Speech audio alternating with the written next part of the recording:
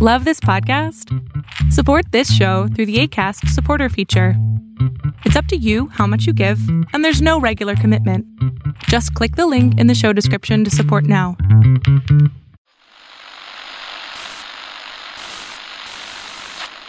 Nine, 12, 10, 28, 2, 23. This is Deep State Radio, coming to you direct from our super secret studio in the third sub-basement of the Ministry of Snark in Washington, D.C., and from other undisclosed locations across America and around the world. Hello and welcome to the latest edition of the podcast. I'm your host, David Rothkopf, coming to you from New York City. As it is a Thursday, co-hosts, as usual, joining us, Ryan Goodman, also here in New York City. How you doing, Ryan? Pretty well, David. Thanks. Ryan, of course, is with NYU Law School and co-editor of Just Security. And in Washington, D.C., Dr. Kavita Patel of the Brookings Institution, practicing physician, former member of the Obama White House team. How are you today, Kavita? Been a crazy week. Looking forward to talking about it. Yes, a lot of different things to talk about. And we're really lucky to have with us again Peter Strzok, who's the former FBI Deputy Assistant Director of Counterintelligence, 22-year veteran of the Bureau, worked on many key cases in the counterintelligence area, also for and with Robert Mueller. He's the author of the 2020 New York Times bestseller, Compromised Counterintelligence and the Threat of Donald J. Trump. Hi, Pete. How are you? David, I'm good. It's good to be back.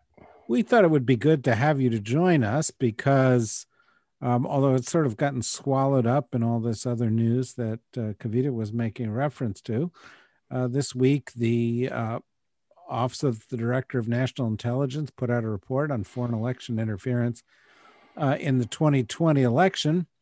And, you know, its main finding, and I sort of have the findings in front of me here as I'm doing it, is one that's not on the page. The main finding is that everything the Trump administration told you about foreign interference was a lie. In other words, they said it was the Chinese, it was really the Russians. They said they were interfering in, making the election a fraud. That actually wasn't it. And of course, at the core of it was a finding that the Russians and Russian intelligence were trying to once again undermine the campaign of the opponent to Donald Trump, in this case, Joe Biden, working with people close to Donald Trump and to assist Trump himself. And so we thought we'd start there and then move on to some other things. Maybe I'll let Ryan ask you the first question. I guess before we focus in on the Russia dimensions of the intelligence assessment, what you thought about the assessments on China, maybe Iran as well, because I thought that was very significant in a certain sense of how much, especially the section on China, differed from what senior Trump administration officials had told the public in 2020. Yeah, there was a lot that was interesting to me in the report, and it's fantastic. Like, everything it seems in the administration, we're constantly daily being presented by this juxtaposition of competence as opposed to the, just neglect and incompetence that we faced for so long in the past administration. So it's nice to see a very professionally done, objective, pretty transparent in terms of being open with classified and confidential information that they released, talking about all the actors that were involved in the 2020 election. China and Iran don't surprise me. I mean, that is consistent with kind of the, every country's intelligence service and their intelligence activities, whether in humans or on the cyber front, are fashioned and serve their government. So when I see in that report what I would have expected to see, that Iran has a certainly strong antagonism towards Trump, a lot of that going to withdrawal from JCPOA and the kind of bellicose sort of stand they took about regional affairs against Iran. And so it doesn't surprise me that they would be targeting Trump and trying to do things in that environment, and that they're really not in terms of the scope of their capabilities, not nearly on par with China or Russia. It's not to say they're not competent, they are, but simply that they don't wield the same level of resources and broad expertise that Russia and China can bring to bear on the cyber front.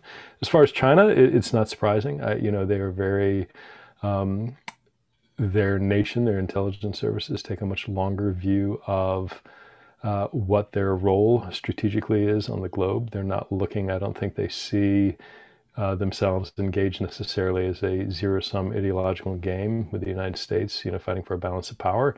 They are in an economic sense, but not necessarily in the ideological sense in the way that Russia is.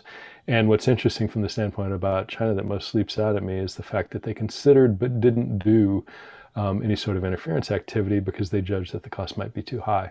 And it's really interesting from a policy perspective, because the question is, as we go forward, we're trying across the board to sort of establish what normative expectations are in the cyber realm, whether that's interference, whether that's hacking.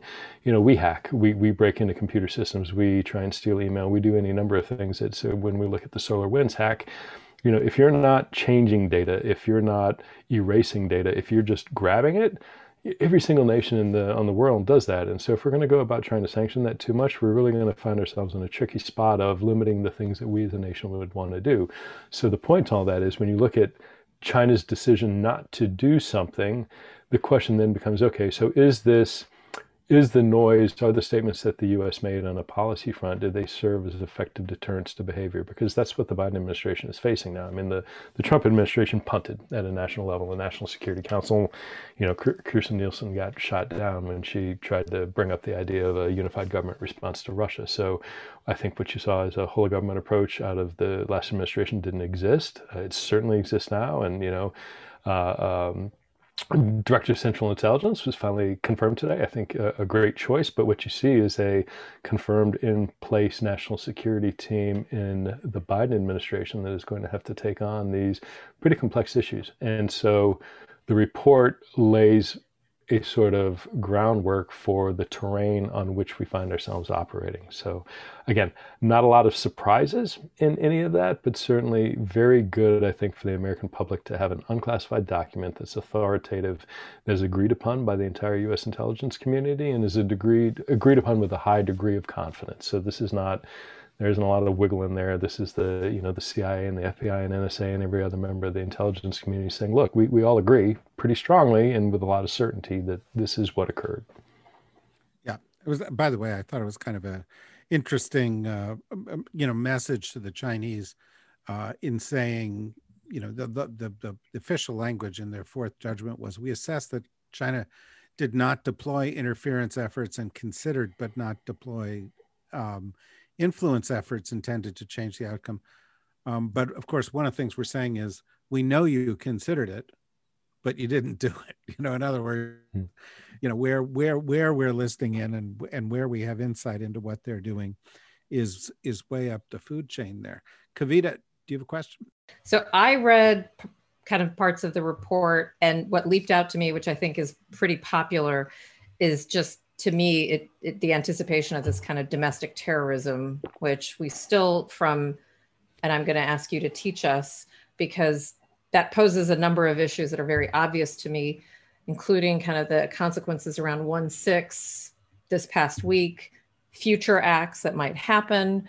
And so, putting on your former kind of FBI hat, how would you then take what seems highly probable domestic acts of terrorism, this kind of, to me, non-revelation that that's going to be on the rise, and what we keep coming back to, kind of what can the Biden administration do, and what more, besides talking about accountability for 1/6, can we implement either at the local or kind of through the Bureau? And I'm just curious if it's been weighing on me heavily, especially with this past month, but this report just solidified what I felt like was going to be a highly probable occurrences in our near future, potentially even for the duration until, Meghan Markle and Donald Trump have their face off in 2020, whenever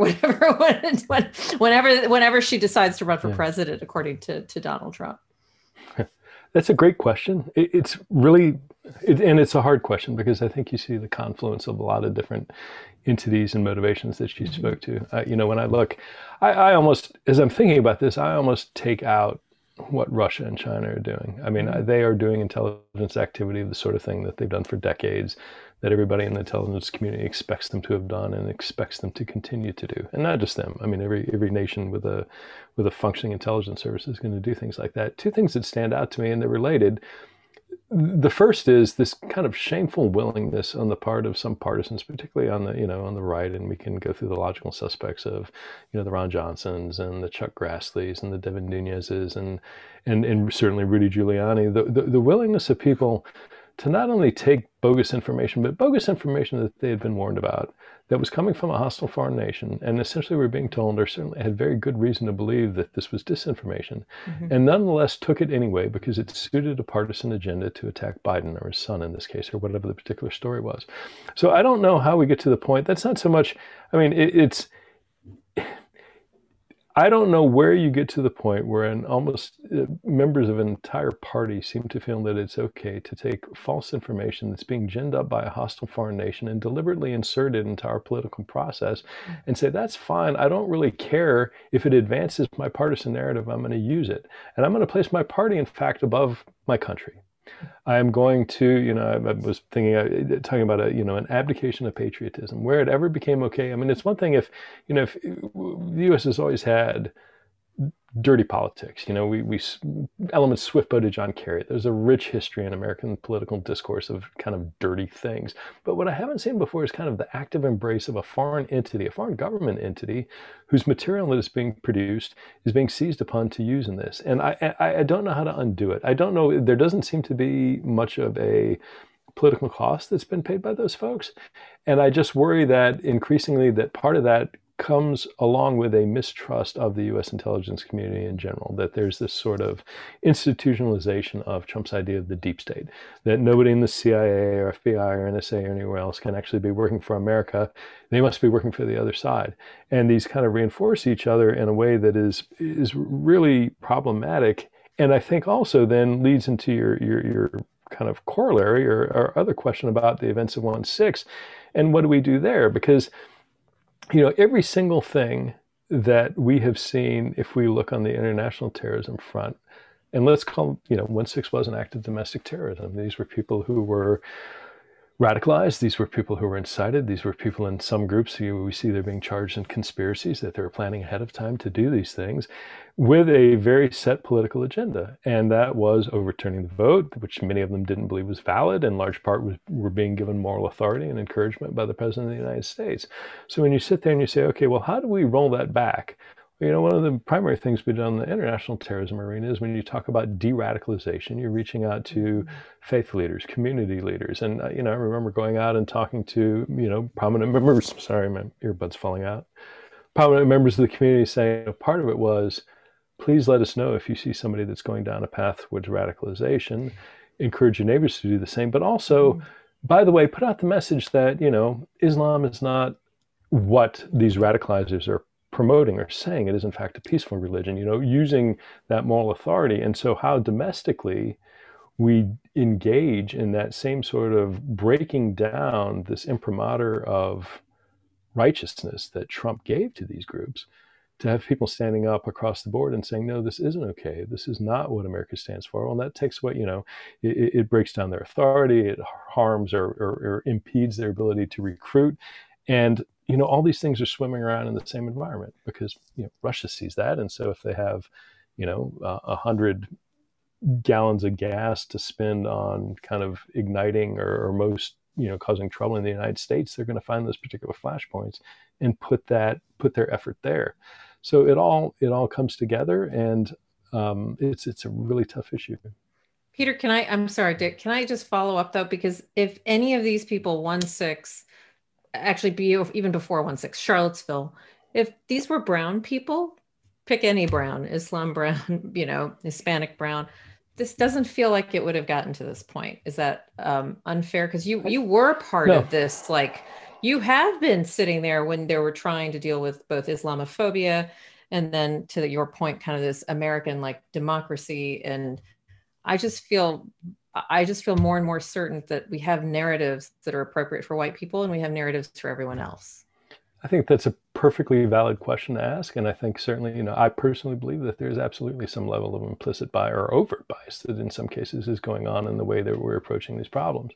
I think there is, I've been thinking a lot about what was it, 1/6 should have been foreseen more than it was by the government and protected better than it was. And the questions of why that occurred are complex. And certainly, I think to your point, absolutely, were there any sort of chatter of the nature that we saw in the open amongst the 3%ers of the Proud Boys or, any number of groups who are sitting on the Capitol, if they were coming out of, like you said, people not only not associated with a foreign terrorist organization, but of foreign descent, certainly Islamic faith, there would have been a radically different level of attention that was paid to it. And so the question is why that occurred and is that simply a function of the limitations of the law and that the FBI and others are bumping into First Amendment protected activities, or is there more?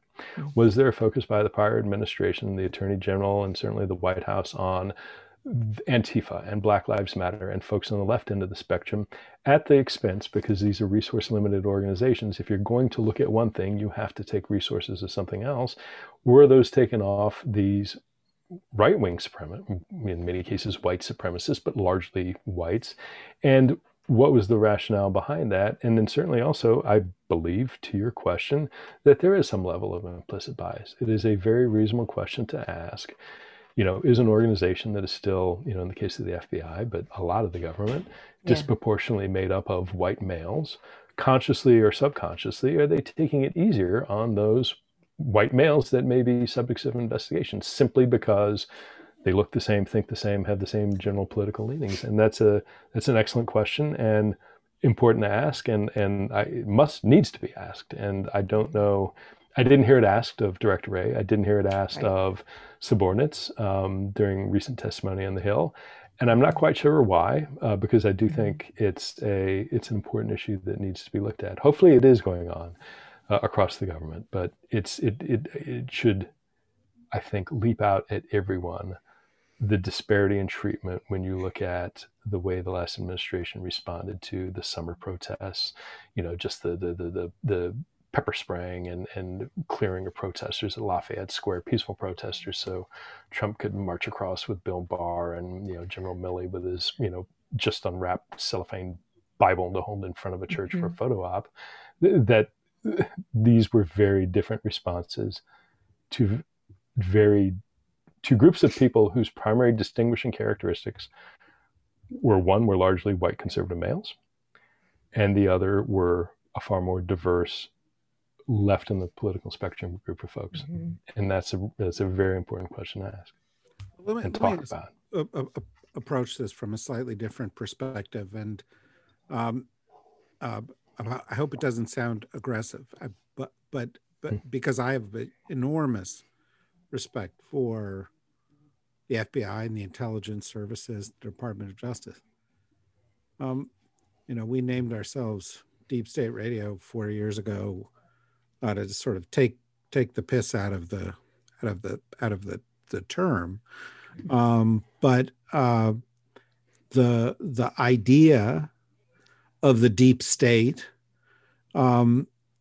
sometimes feels to me like it's got it exactly backwards, because this ODNI report suggests that it doesn't suggest, it makes it clear the last administration lied about these issues, lied in a way that benefited Russia, lied in a way that distracted attention deliberately to others other than the Russians, lied about the Ukraine, lied about the involvement of some people within their administration about it. And we know now that Rudy Giuliani or Ron Johnson or Chuck Grassley or Devin Nunes were actively supporting a Russian intelligence plot, much as we knew some things during 2016. And there have been no consequences. The Justice Department has not acted thus far, this administration has opened up some files.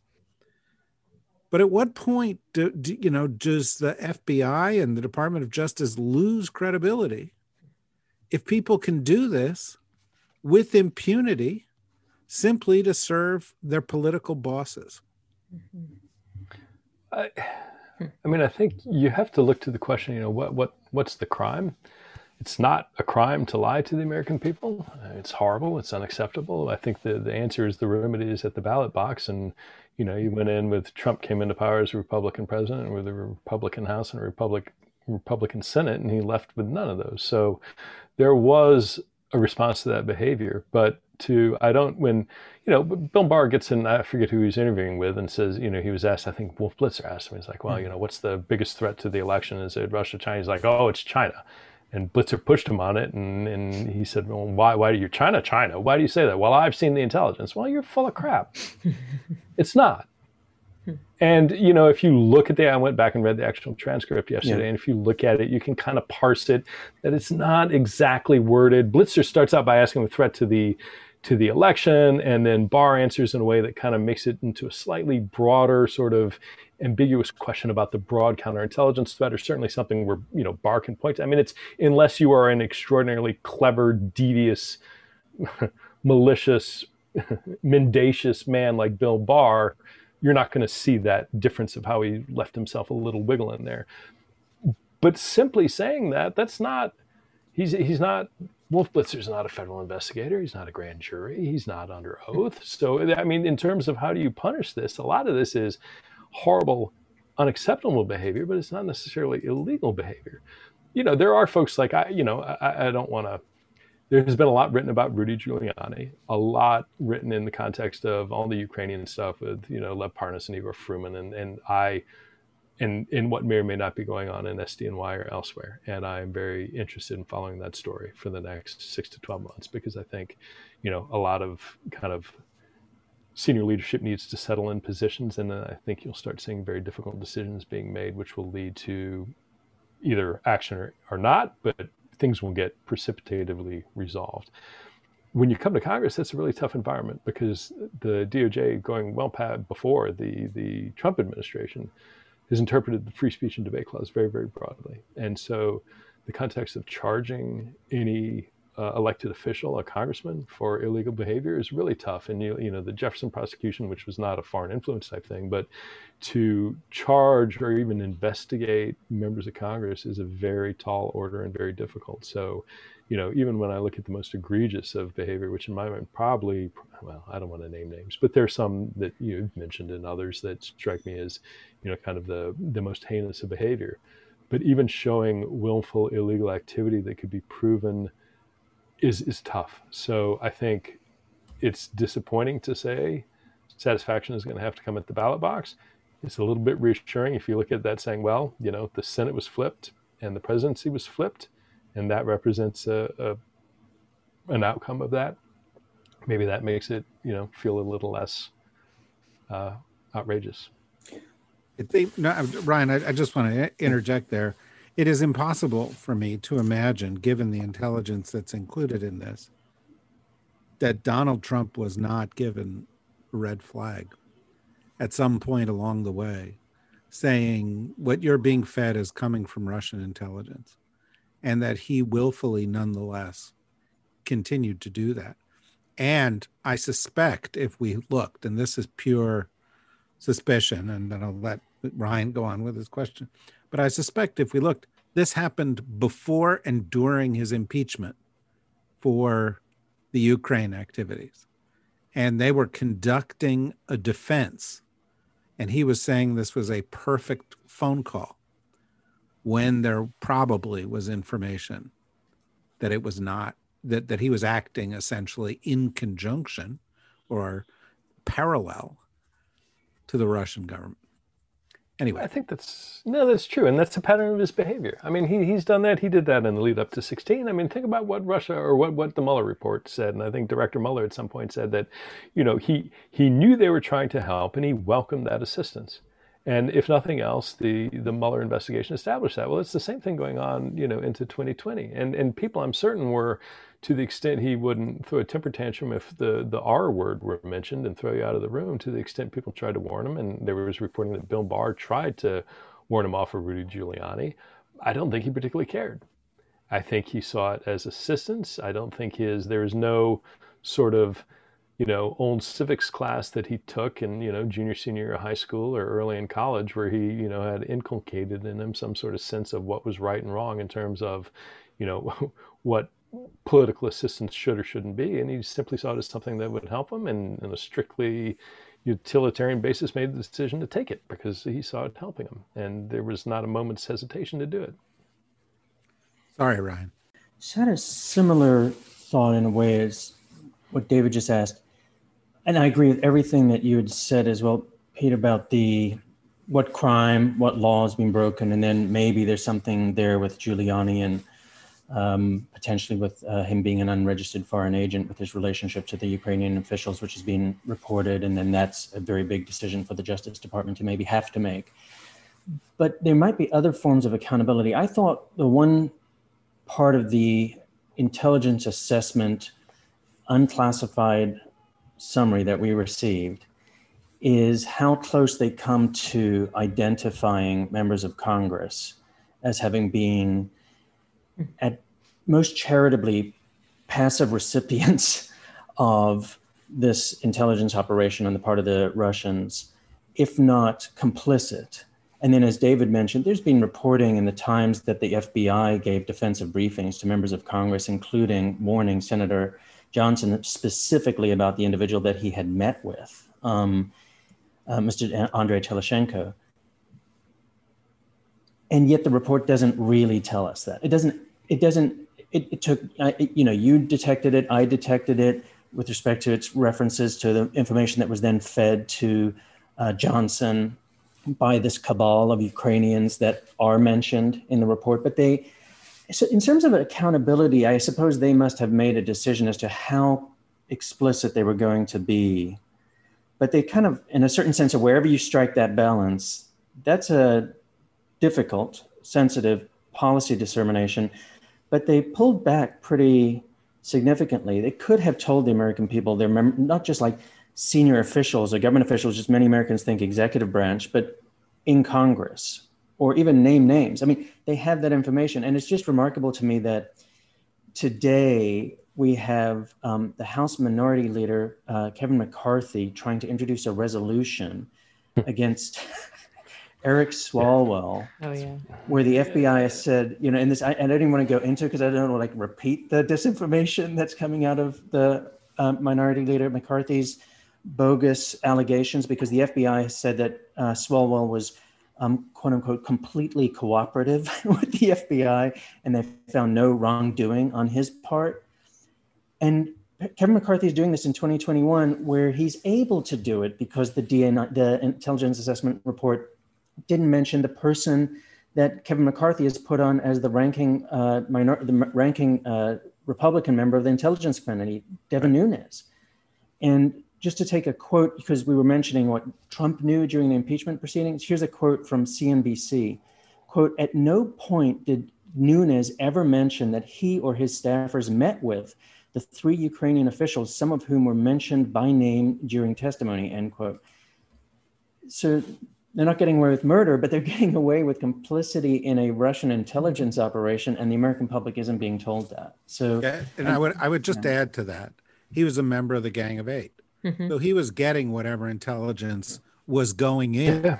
So and he played games. And I mean, he allegedly recused himself after he made his little midnight Uber ride to the White House to spill the beans, and he was supposed to be recused from Russia Matters. And then when Rod Rosenstein and Andy McCabe went up to brief on opening the case on Trump and the appointment of Mueller, he showed up anyway. So yeah, he look. I think, Ryan, to your point about, I was actually surprised a little bit on the other side that they gave as much information that they did, that kind of observers who had been following the matter could sit there and say, oh, I bet that's Senator so-and-so, and, maybe OAN working with Rudy on this thing, and, and when Caputo, and whether or not that's true, there are enough breadcrumbs to draw it out. I think we need to be careful.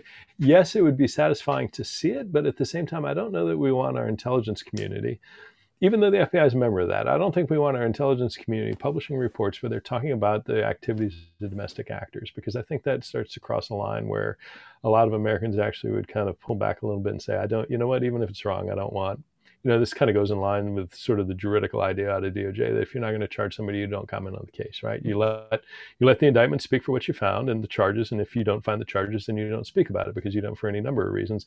But it's the same, it's even broader than that with the intelligence community, that we don't, their charter is to look abroad.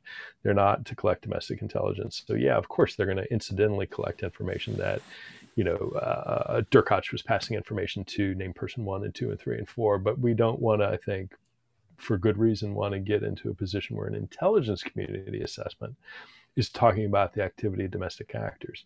Yeah, the FBI is part of that. And I'm sure that, the FBI, if they didn't have the pen for writing those portions of it, certainly played the kind of controlling yes or in conjunction with DOJ, the yes or no about what level of information was included in that. So I would love more. I would like to, yes, naming people would serve a greater sort of not only deterrent, but also have a potential direct sort of sanctioning effect on it. But I don't think it's appropriate for the IC to do it. Kind of a side note, and I don't want to drag us down a rabbit hole, but that's really, I'm really interested because the Biden administration gave DNI Haynes the mission in large measure to look at domestic terrorism. And that's a really interesting, I don't know how they're going to do that, because the IC has strong barriers in place to kind of wall off any sort of domestic activity collection.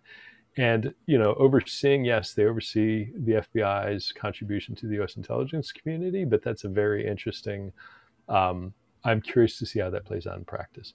But setting that aside, I hear you, and yes, more specificity would have had a greater sanction, but I don't know that it's something that I think would have been appropriate for the IC to do.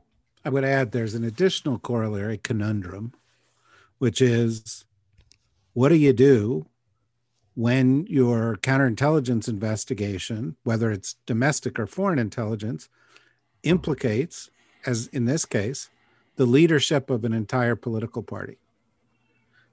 It's not just domestic, but it's people who are in privileged and in some cases allegedly protected positions, as you've just said, who are taking advantage of the fact that they're open to abuse this. Kavita.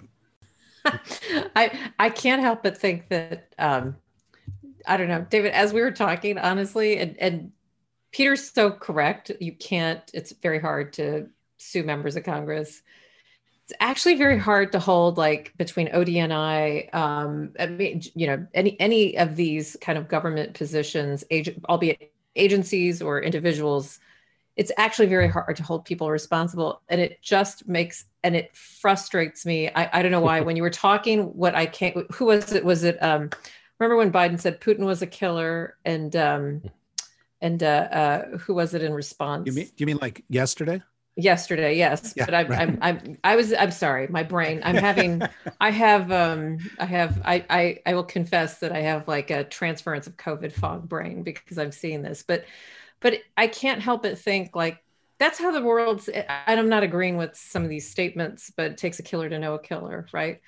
That's kind of how the world sees us. And if we are having these domestic quibbles about, well, we can't hold Ron Johnson accountable. Today, Rand Paul did a bunch of crazy, kind of questions for Fauci, which I found amusing. But if you step back and look at it, it does feel like our democracy at times is just kind of broken. And I can't help but think that we're looking to the law, we're looking, Peter, to like kind of like justice and like fair-mindedness. But I'll say Democrats and Republicans alike, I mean, we seem to have failed people, decades of failing people. And so I'm looking to the three of you to kind of help me figure out, what do you do? Take the ODNI report, take all the reports we've gotten. What are the building blocks? Is it Ryan's written about this? Is it, we just need to get more like voices around, more judges, getting people into some of these decision-making kind of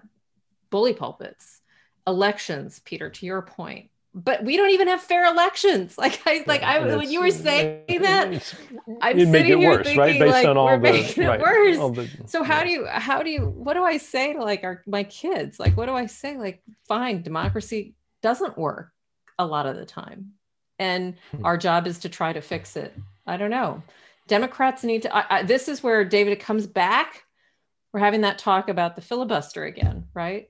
We need to get a spine, and we need to like get over it, and we need to do something. And I maybe that's where we start. Tell McConnell to suck it. We're going to do it. We'll get rid of it. Maybe that's it.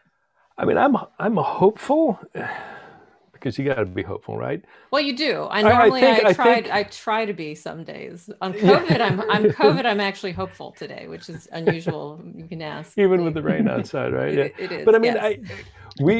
the U.S. went through such a period of remarkable prosperity from probably, starting in the late 40s, 50s, all the way up through today, that I think this sense of, it goes to, again, that loss of the idea of patriotism. There's nobody who had parents or family who went through the First World War or the Second World War, kind of these real existential threat and fights, that didn't have impressed upon them an extraordinary obligation to the notion of our democracy, that it is a participatory process. And I think we throughout, starting in the, after the Vietnam War, yes, there were wars that we lost a tragic number of people, but we didn't face that same sort of threat. And I think a lot of Americans tended to start taking our obligations to the notion of what American participatory democracy is for granted, that it's a birthright, that it's just going to come, that I don't need to do anything, that I'm going to get all these things without needing to, be anything other than a spoiled child.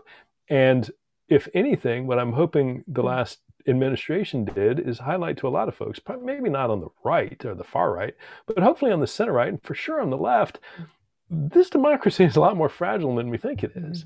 This isn't a God-given right. If we don't affirmatively go out and work towards those ideals, which hopefully we all should be holding in common, and we don't, obviously, but if we're not actively working towards it, we're going to lose it. And so I'm hoping, and I'm heartened by the turnout. Last presidential election and the congressional elections. I mean, unprecedented level. Yes, it's being, any number of governors are trying to roll that back and make it much harder to vote because they see the writing on the wall, and it's transparent the reasons why they're doing it. But if anything, what I'm trying to latch on to is to keep that spirit of how bad it was and how bad it could have become. That's true. Yeah. To continue to drive that change. And, but Americans stink at attention span wise, right? I mean, it'll go back to normal, and, most of the networks aren't even carrying the daily White House press briefing anymore because it's boring, because it's working like it should be working. So who cares? Let's find some outrage somewhere else. And oh, look, Trump posted some weird statement that looks like a tweet, and let's talk about that. So anyway, I don't know what you all think, how we do that. Ryan?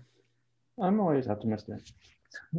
I mean, just to add to it, so I also think that like the Black Lives Movement protests, which were transracial and generational and the like, shows civic mindedness in a powerful way. Also, just a recent piece is the COVID relief bill passes with over 70% of Americans supporting the same piece of legislation, even though one of the two parties didn't support it. That to me is also optimistic in terms of the American people not being swayed by disinformation, but seeing the value in policy that will benefit them higher than 70%. I just think that that's optimistic for the future in a certain sense. And the other one is somewhat similar to what Peter was saying.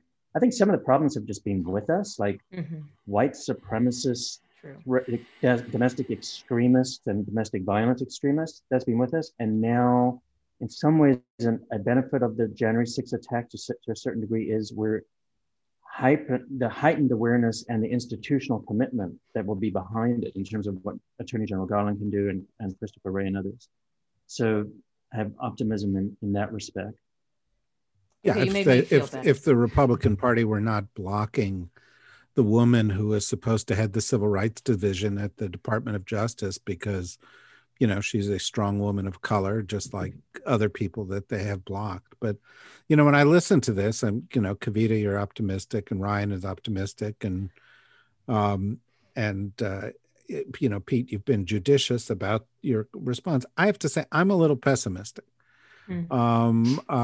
Because what we're talking about here, when I think about 2016 and the Mueller report and the two impeachments and the information here, I think of the impunity of those who got away with it. And then when I think about some of the abuses that have gone on in different government corners of the government and other things, I think of impunity of Wall Street in 2007 and 2008, essentially bankrupting the economy and millions of people and getting away with it. I would argue that there's an impunity crisis in the United States, and the impunity crisis is linked directly to growing inequality over the course of the past 40 years. And the result of all of this is, unfortunately, and I'm not saying it's irreversible, but unfortunately, the notion that is inscribed in the pediment of the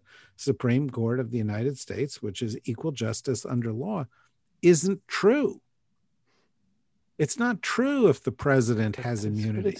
That's been not true for a long time. No, well, I understand. I understand that. I'm just saying it's less true. And let's look. I mean, yesterday we had the outrageous and the outrageous and nauseating spectacle of a sheriff in Georgia saying that somebody who murdered 8 people was having a bad day because he was a 21-year-old white guy with a gun who was killing people of color. So this impunity is not just about economics, it's about race. And it continues to be. And that, it's just, I mean, can it change? Does Joe Biden want to change it? Does Merrick Garland want to change it? Do those people who voted that you referred to want to? Yeah, I think they can change it. But right now the system is broken. Mm-hmm. And the question is whether we acknowledge that or, I mean, if Kavita doesn't get to be Senate Majority Leader and stand up to Mitch McConnell, and we don't, vote through H.R. 1 or the John Lewis Voting Rights Act or something, they're going to change the law. And it's specifically with the purpose of making it harder for people of color to vote and easier for white people to have more influence. And it's going to get worse. So that's why I'm a little dark on this today, although I don't know. Just to be clear, Democrats play, just in case people think all we do is seem agreeable. I mean, as much as I like to say everything Biden's been doing so far has been right, I still think, Peter, you're right. Like not asking Director, I mean, they need to answer some of these tough questions. And it's not fair that we're asking, you'll hear this outcry of like, you can't put expectations on this president that nobody even bothered to put. I think it's a false narrative to kind of compare how this treated Trump and how this treated, but we are where we are. And I don't care I don't care how, FDR himself handled it at some level. This is kind of the world we have. And I would love to see, instead of selling, I know why they're selling the Recovery Act because they're waiting to do the infrastructure package. I would be incredibly saddened if that infrastructure package, even though they're talking about doing it by filibuster, doesn't have some really aggressive things in my space, healthcare, that type of thing. And it'll be interesting. This will be his test, but we often fail these tests as Democrats. Yeah, I have a big question in my mind about how, if momentum is maintained and what that looks like, particularly, there was so much, I think, a lot of people, certainly on the Republican side as well, didn't understand just how much was in the COVID relief bill that was passed. And I think that as we go on, there'll be much more kind of the firming up of the opposition in a way that's going to make it much harder to go forward. And so you just across the board to maintain the momentum in legislation and, getting judicial nominations made and confirmed and just across the board, creating new regulation, let alone anything external to the U.S., new renewing treaties or relationships or, regulation regimes of environmental consequence. All of those start getting hard. And if it's much easier to, and this from being on the Hill way back when, it's much easier to slow something down than it is to be pushing it through. And so, if you want to resist and push and slow, that's far, far easier to do on many fronts than it is to push one thing through, let alone a bunch. So I'm curious to see how it plays out. I mean, this is, for sure, where 2022 is the midterm elections are not far away at all. So, this kind of both houses of Congress and the administration of the same party is, the clock's ticking. So I'm curious to see what happens going forward. Want a last word here, Ryan? I guess I'll tie something together. I do think that an opportunity to criticize, in some sense, part of the Democratic leadership. I do think that there's a failure to come to terms with the events of January 6th and what it means about the state of our country. And something that we were saying earlier, I am just still completely shocked by how much Christopher Wray went before his committee, the Senate Judiciary Committee, and got asked no tough questions about what could be described as a catastrophic failure on the part of the FBI.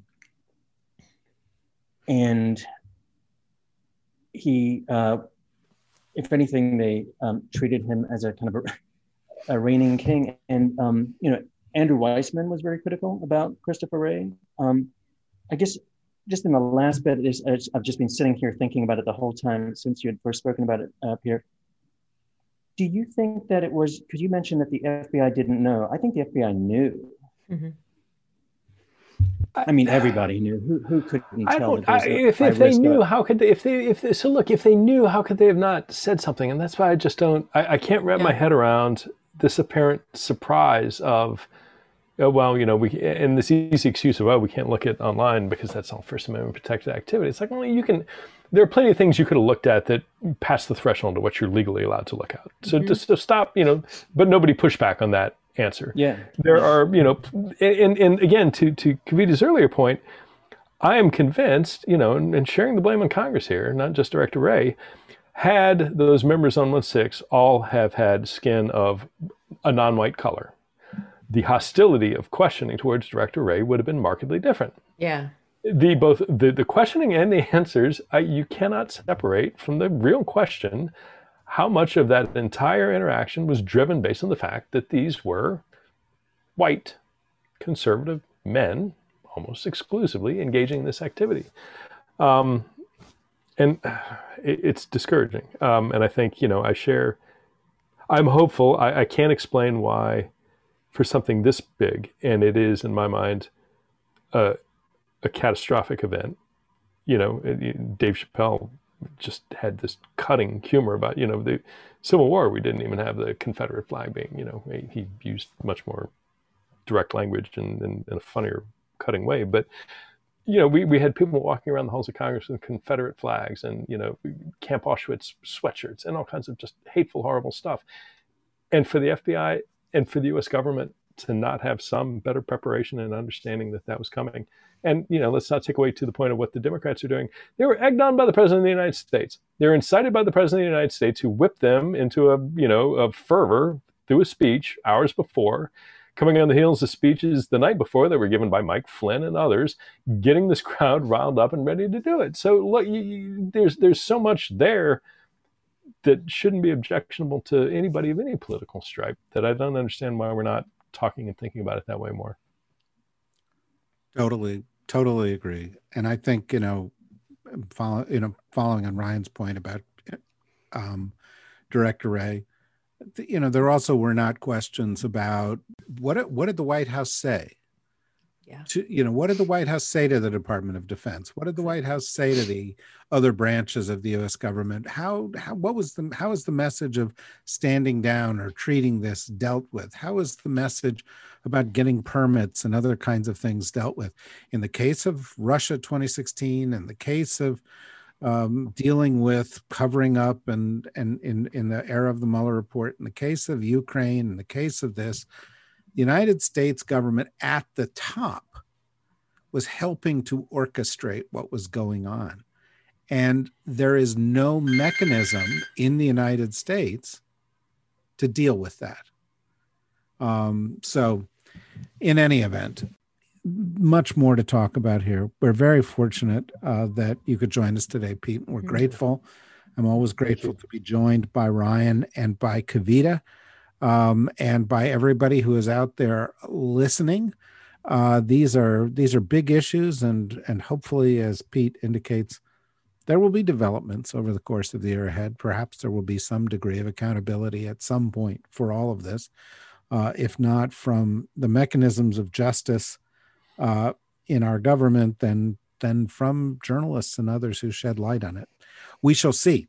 We hope you will all be back to join in these discussions again in the future. In the meantime, if you want to know what else we're doing, go to the dsrnetwork.com. And if you want to support what we're doing, click on membership and support what we're doing. Also make sure you take good care of yourselves out there, everybody. And we'll see you again soon. Bye-bye.